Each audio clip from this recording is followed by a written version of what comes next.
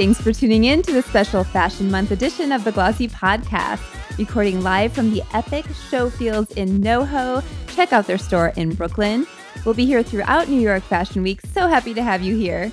I'm your host, Jill Manoff, and today I sit down with Jackson Wiederhoeft, the emerging designer whose training includes Parsons School of Design and 3 years under Thom Browne. Like Thom Browne's, Jackson's collections are decidedly theatrical and whimsical, and as such, they no doubt shine on a runway. I wanted to ask Jackson about the importance of taking part in this week's festivities and about his recent honor of being named an interim CFDA member. How can he use that opportunity to the advantage of his business? Welcome, Jackson. Hi, thanks for having me. Thanks so much for being here. This is not your first Fashion Week. Is it your second? It's not my second or third. It's multiple. Get out of town. Talk to me about your Fashion Week history. I guess it's my third runway show during Fashion Week. Yeah, I was thinking runway, but third. Yes. So third runway show for myself. Yes. And runway is where it's at. There's no presentation here. Not anymore. Not at this stage. I think the shows have really been getting people excited. So it's going to be hard to, I don't think we're going to go back anytime soon, hopefully.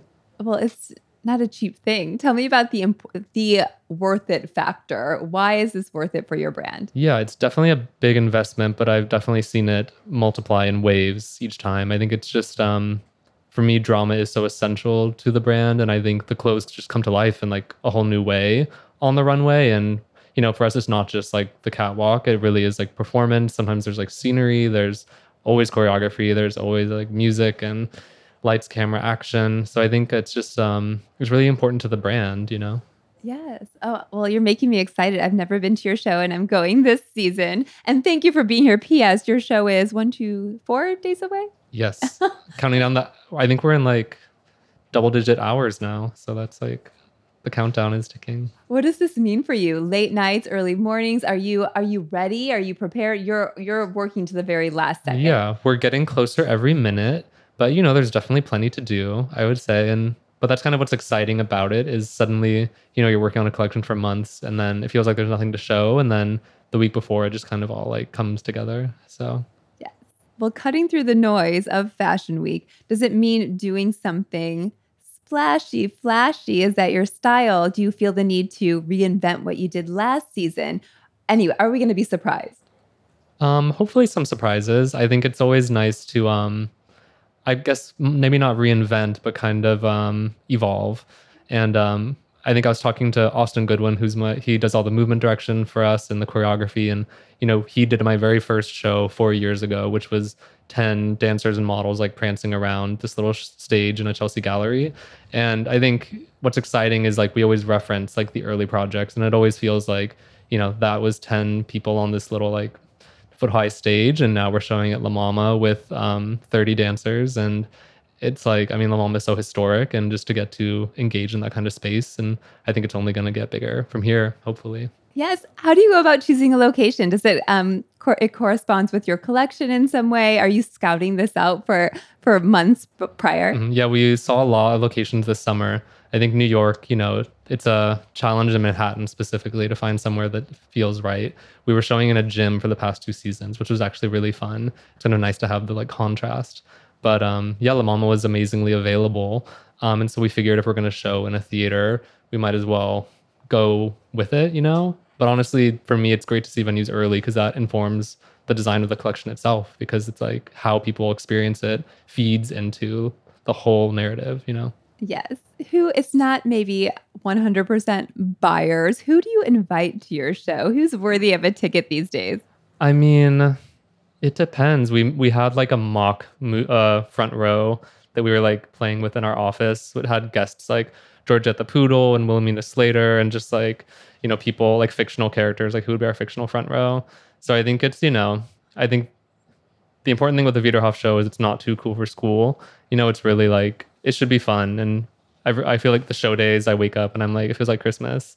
And this new kind of facet of the world comes to life on show days. So it is kind of, I think it's important that people who were there just really are like willing to kind of exist in the space and like give into the theater of it all, you know? Yes. So. Well, Jackson, for those who don't yet know you, and it's only a matter of time, talk to me about your road to where you are now. I would say kind of traditional in terms of going to Parsons and Yeah. and then entering. Did you worked for Thom Browne? Was that Right. experience important? Anyway, walk me through it. Yeah. I went to Parsons. I moved from Houston to go to Parsons School of Design. And I was very persistent. Basically, my sophomore year, I started interning on an off-Broadway show that Tom designed called Queen of the Night. And so I met his team through that. And then I interned there for like 2 years during school. And I just wanted a job there so bad because I thought Tom is so amazing. And, the gray suit never spoke to me so much on an emotional level, but just like the texture of the world that he creates is so like exciting. So I knew I just wanted to be a part of it. And Daniel Roseberry was my boss back then. And I would write like list of like, here's 10 reasons you should hire me. And eventually they gave in. I think it was annoying enough.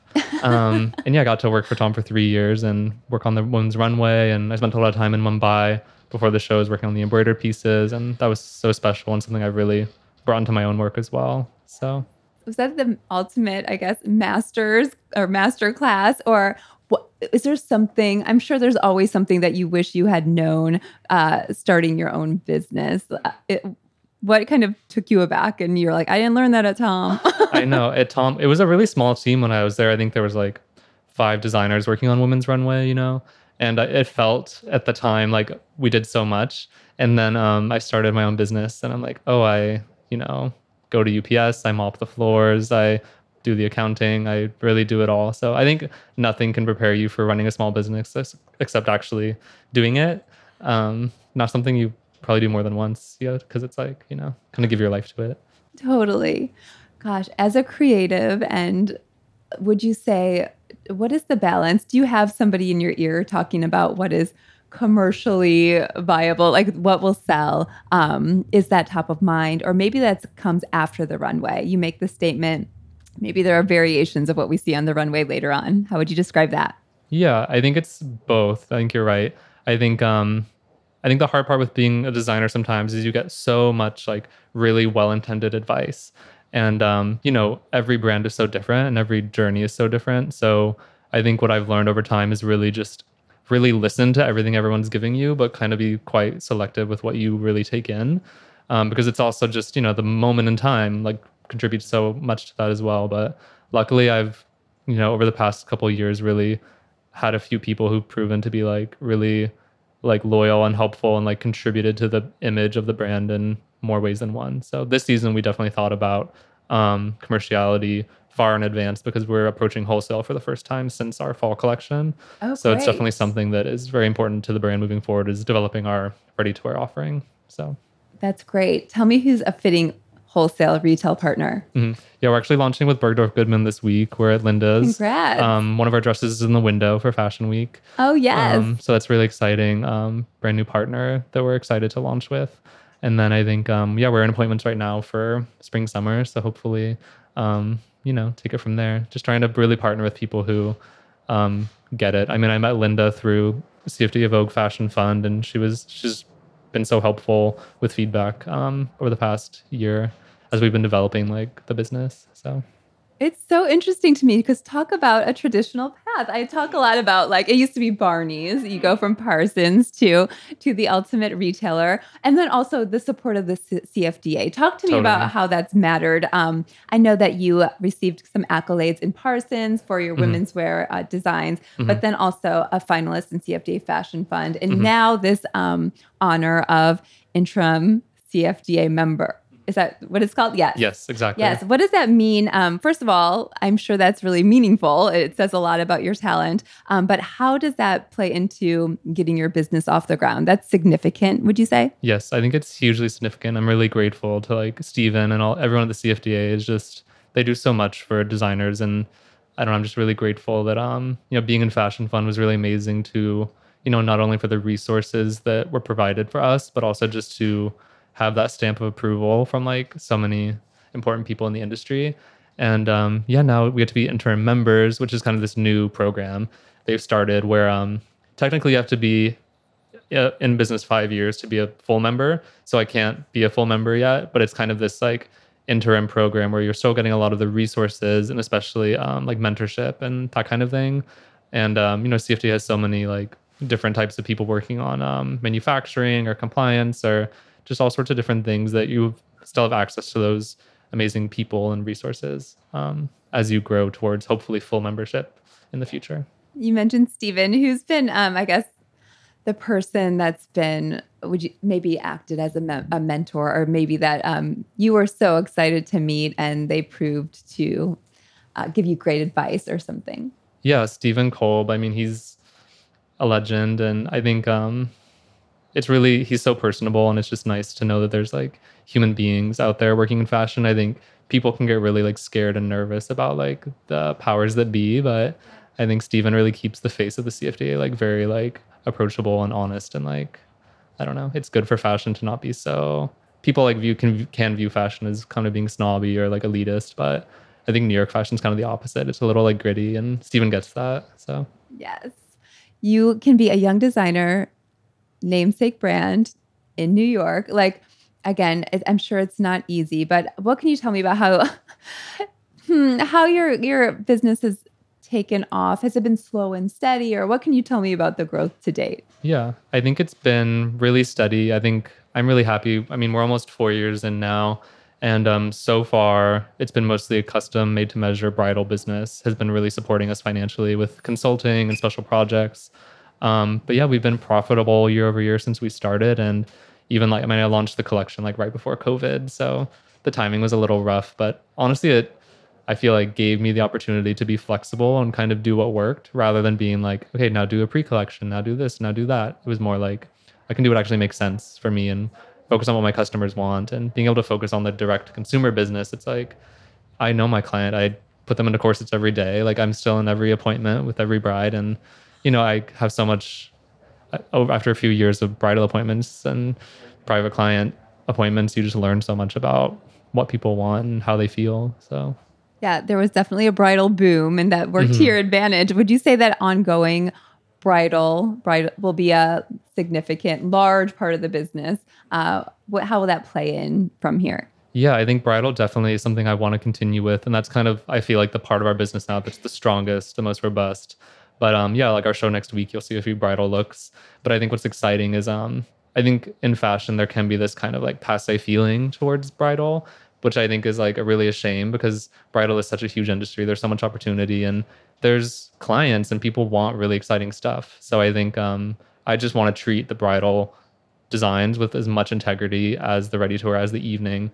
Even like, you know, we had a piece that Rita Ora wore to the Vanity Fair Oscars party that like got so much press value for us. And it was a bridal gown technically, but you know, she wore it as like a red carpet piece. And I think our bridal pieces having that emotion is kind of like important, and what has been successful for us so far. Well, I'm glad you brought up Rita because you've had some Lovely Rita. Major celebrity moments, Lady Gaga, the list goes on. Tell me about how those typically go down. Are you connected with stylists?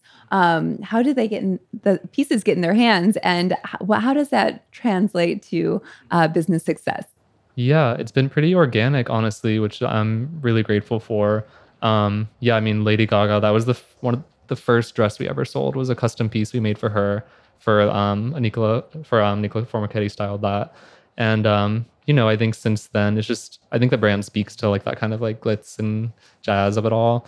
And I think people just, it's nice to see that with pieces that are so emotional, it doesn't matter that we're not like a huge brand. Like, people see the value, especially like in the corsetry these days. A lot of our special projects have been based around the corsetry and embroidery. So I think the people are seeing the intrinsic value of the designs, and that's what's exciting to them, more so than like just the name of it, which I think is really important and exciting for small brands to see that kind of thing.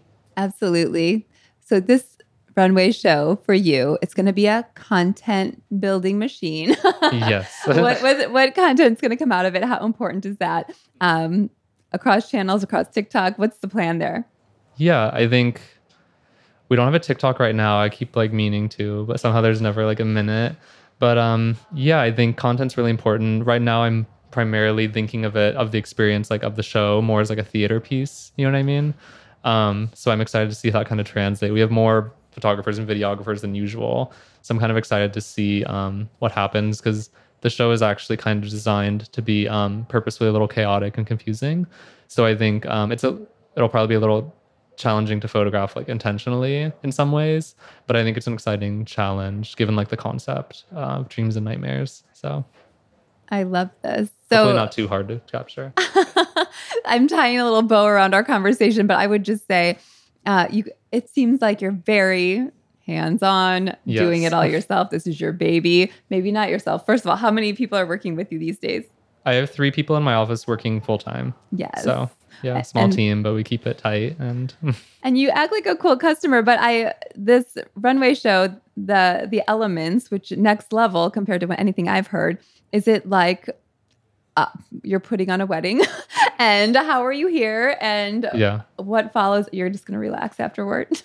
Probably not. I mean, we're just straight on to like appointments, and we're bringing the collection to Paris after. And, we have a few special projects coming up like that are on the back burner that'll come to the front as soon as we're done. But that's kind of how I like it. I think I'm kind of enjoy chaos a bit, which I think is part of what this collection is about, is finding like serenity in chaos and the beauty of like multitasking and just, I don't know. I like to just push.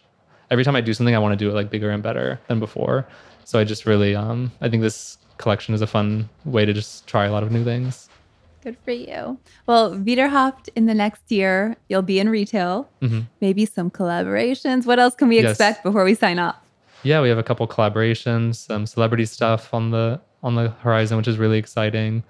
I'm designing a short film that's coming out next year, design the costumes for it. That's a very, very new way to see Wiederhoeft that I'm very excited about, that I think will be announced soon.